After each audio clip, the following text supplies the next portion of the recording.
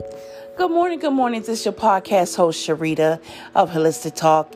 And I want to welcome everyone on this morning to our morning wellness meditation. Relax and unwind as we prepare to get ourselves together to go off to our destinations on this morning. And remember, God loves you and so do I.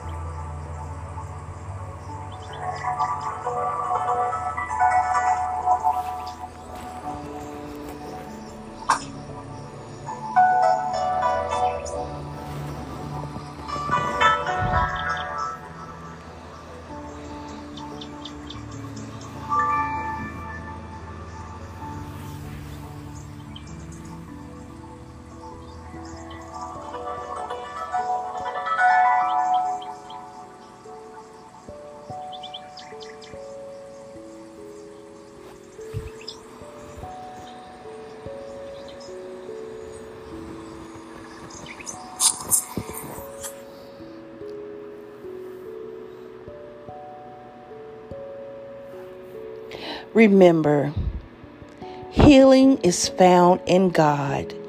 God wants to heal you, restore you, and renew you and strengthen you on this morning as we prepare our hearts and minds for what today holds for us. I want to encourage you on today that this is the day that greatness will take place for you. Remember, inhale, exhale.